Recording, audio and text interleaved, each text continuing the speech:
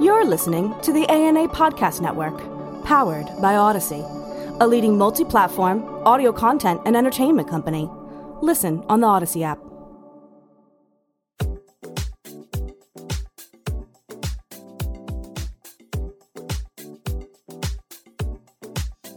For the ANA Champions of Growth podcast, I'm Matthew Schwartz. The tech stack can be a beast and hasn't necessarily brought marketers to the promised land that they tend to envision when adopting the next shiny thing. Sandeep Shanakushu, COO of digital imaging radar company Undar, says too many marketers fall into the trap of constantly adding more and more tech tools, but failing to ask what they want to do with them. Shanakushu, author of Your Company is Your Castle, Proven Methods for Building a Resilient Business, says marketers need to be much more selective when it comes to investing in technology, and says it's not a matter of adding new tools, but finding the right ones, augmented by rigorous testing and smart diagnostics. I recently spoke with Shanakushu about the key questions marketers need to ask to make sure their tech stack provides solid returns, how to build what he calls a sticky business model, and why it's increasingly important for marketers not to miss the gorilla in the room, or a market disruption that could rattle your company. Sandeep, thanks so much for joining me. Thank you, Matthew. Sandeep, new technologies are coming at marketers fast and furious, whether it's generative AI or ChatGPT. So what are some of the main challenges when it comes to marketers working more effectively with IT and establishing a blueprint for dealing with all these developments in technology? The question of tools is relevant not only to marketing, but almost every part of the business I have worked with. There are a plethora of tools out there, and what you can't do is to fall into the trap of constantly building more and more tools. What do you want to achieve with the tool? For example, let's say revenue generation is key.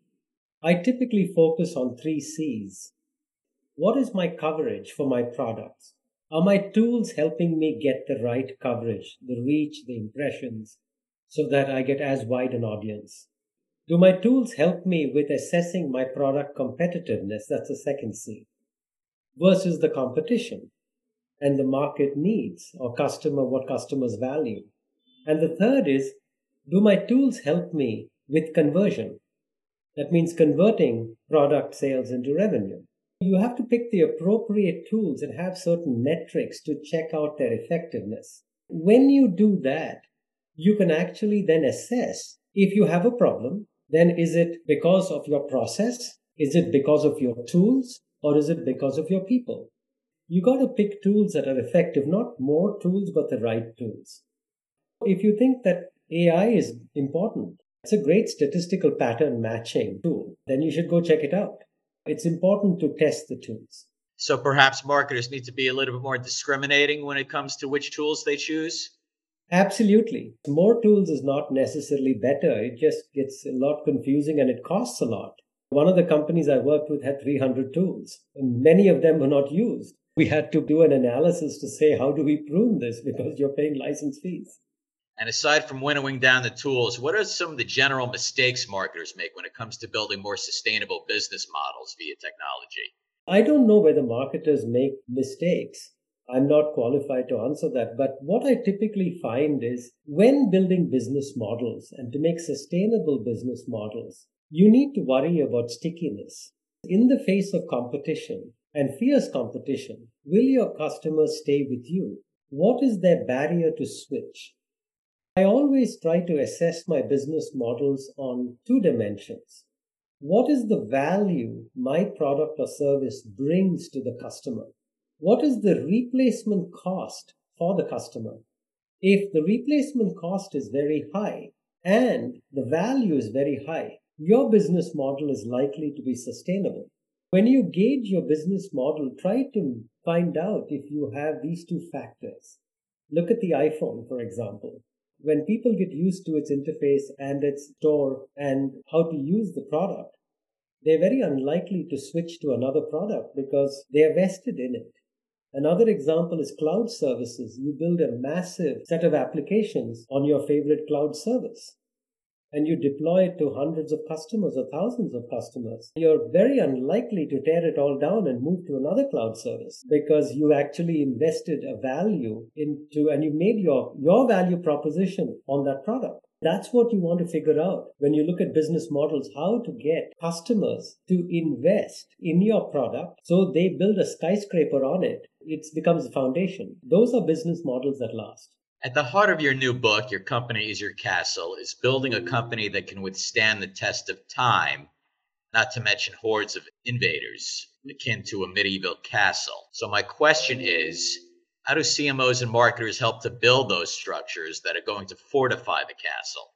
In my book, I talk about 8 elements. And these 8 elements are, how do you basically build a sticky business model and generate a lot of cash? Next, what is your strategy in order to achieve that? And then do you have a culture that aligns with your strategy? How do you define winning products? How do you deliver those winning products at the right cost, quality, and time?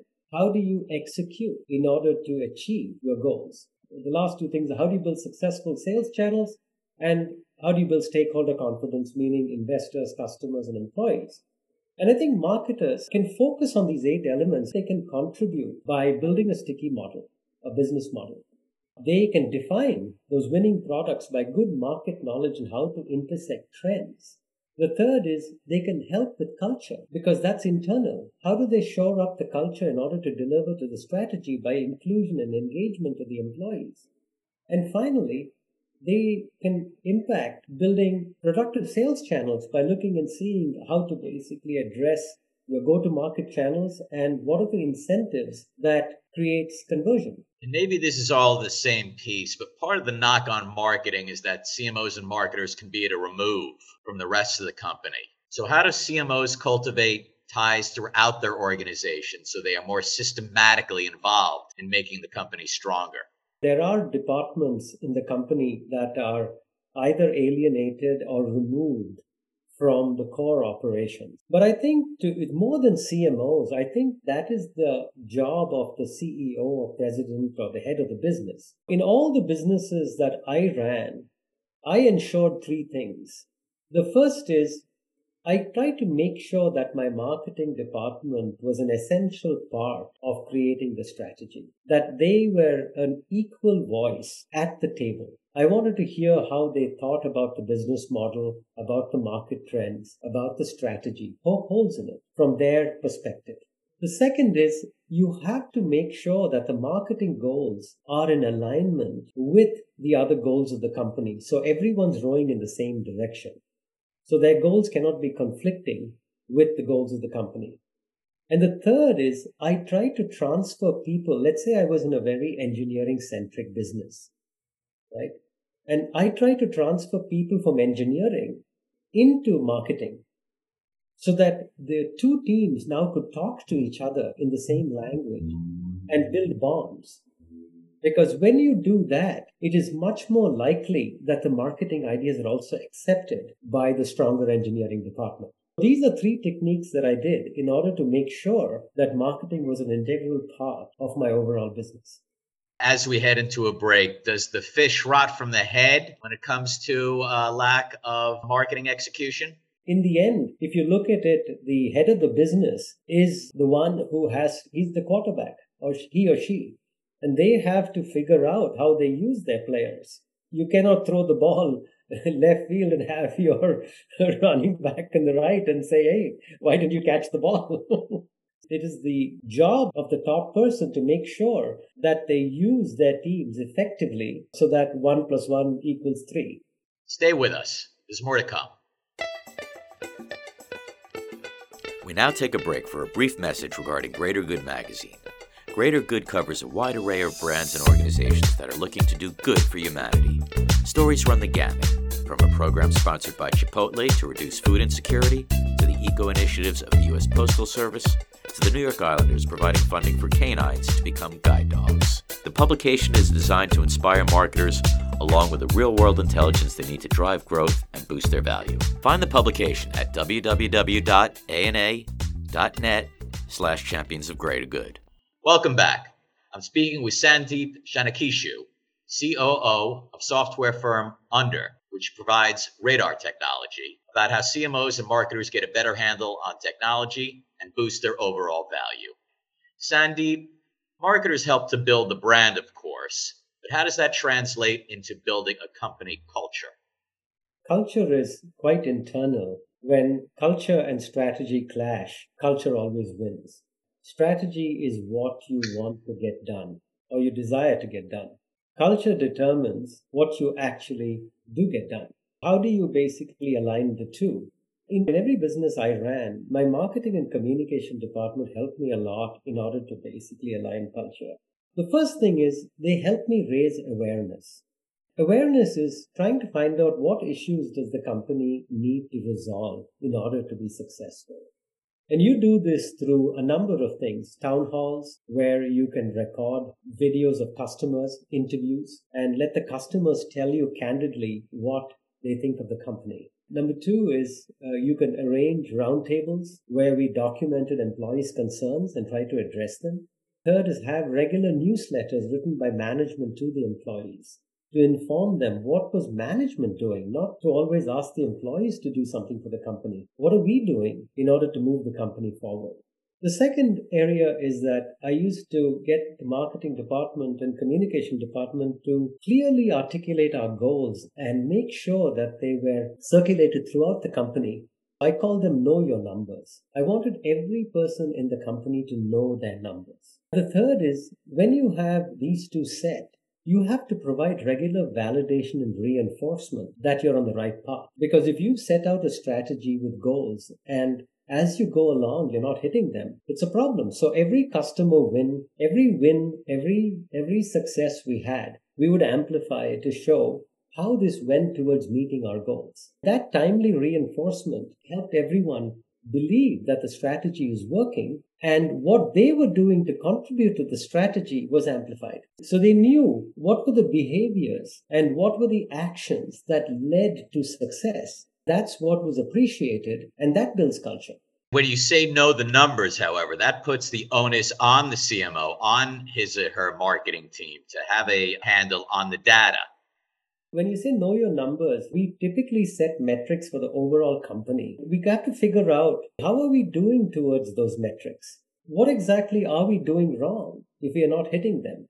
How do you mine that data, correlate it, and try to find the root cause so we can actually tell the employees, this is what's going wrong. It's not good to just complain that something is wrong. Like, what are you going to do about it? And as the head of the business, it was my job to say, okay, if this is going wrong, let me help in figuring out how we should fix it. And this is what I want to do. Because you should never always complain. You should basically figure out what's the solution, because that's what people gravitate towards.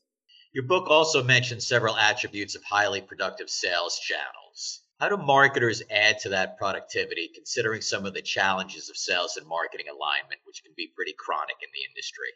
First and foremost, you need to have very clear roles and responsibilities between sales and marketing. You don't want these teams to be working at cross purposes. I got marketing to help me make productive sales channels in 3 areas. One is how do you pick the right go-to-market channels and to monitor their performance continuously to see how are they doing on revenue, how are they doing on contribution margin, and how are they doing on velocity of conversion. Second, how can the marketing incentives help improve sales? I like to think of sales as water flowing like a river. There are several dams along the way. These incentives need to open the right sluice gates in order to let water flow. You want your incentives to be rewards for performance. You don't want them to be entitlement. And I distinguish this by saying you pay for performance, you don't pay to play. The last one is forecasting. How do you make sure that you have the right tools in order to forecast so that you can build product to those forecasts? Otherwise, you're either stuck with a lot of inventory or you're going to miss your revenue numbers. These are 3 areas where marketing can contribute tremendously to the success of a company. Are sales and marketing on separate islands at too many companies? Marketers work on top of the funnel and sales works at the bottom of the funnel. There are several layers in between. You have marketing accepted leads, marketing qualified leads, sales accepted leads, sales qualified. The problem is you need a common set of metrics in order to manage the funnel. You need sales and marketing and the business units to jointly define what is a good lead. What are the metrics that define it? What are the criteria to choose something? On the top of the funnel, if you put in junk, at the bottom of the funnel, you're going to get junk. How do they jointly define it with common metrics to make sure the quality of the funnel is good? And when they do that, there's a lot more success. Now, a couple of things I did was make sure that we all agreed on the same criteria for qualification. The second is when we regularly reviewed the funnel as a team and figured out what was going wrong. And it was not just to blame marketing for what happened, but we had to jointly solve it. And you want to take actions and decisions based on what's coming up the works. The last thing is, of course, common compensation, because you cannot compensate people for doing two different things and then assume that something will become okay. Is that the main barrier, compensation? It's all three. It's basically making sure that you have the same criteria. Compensation is one part. It's also having the same criteria and rules for what goes through the funnel. So they're not different expectations. And then when there is a problem, you need to also have a regular follow-up. And when there is a problem, you got to figure it out and take common actions so that somebody says, hey, I was not involved. You need this to be collaborative. Now, of course, there's always one owner for a task, but there could be several contributors, and the contributors need to help the owner. And how do marketers leverage technology when it comes to improving relationships with sales? It's metrics. It's defining the right diagnostic metrics. By diagnostic metrics, I mean metrics need to be thermostats. They can't be thermometers. You can't look at something after the fact and report what happened. You need to be able to react. You need to define diagnostic metrics. If you can use tools and techniques that give you that diagnosis, you're probably going to be a lot more successful. What are some of the steps CMOs and marketers can take to play more of a leadership role so they're not only protecting the company, but expanding it? There are three things that I have sought from my chief marketing officer or head of marketing. The first is I'd like them to tell me, the whole department to tell me, what are the predictive market trends or market knowledge, what can they give me to understand if there's going to be a disruption? Because the last thing is I don't want to miss the gorilla in the room. I'd like to get enough information and, of course, analytical information to say what are trends, what are disruptive trends that can squash us. The second is I'd like for them to actually help me build my sticky business model by looking at various aspects and actually challenging the business model to show me that it's not sticky and what must we do to make it sticky. And the third is to focus on the 3 C's of revenue: coverage, competitiveness of the products, and conversion. And we'll have to leave it there. Sandeep, thanks so much for joining me. Appreciate your time. Thank you so much, Matthew. To learn more about Your Company is Your Castle, proven methods for building a resilient business, go to Amazon.com. Be sure to tune in next time when I welcome Jerry Devard, founder of Becca, Black Executive CMO Alliance, to talk about the challenges of spurring diversity, equity, and inclusion throughout the marketing industry. If you would like to recommend a guest or topic for a future episode, please email me at mschwartz@ana.net. And be sure to subscribe to Champions of Growth wherever you listen to podcasts. That's all for now. I'm Matthew Schwartz. Thanks for listening. This has been a presentation of the ANA Podcast Network, powered by Odyssey.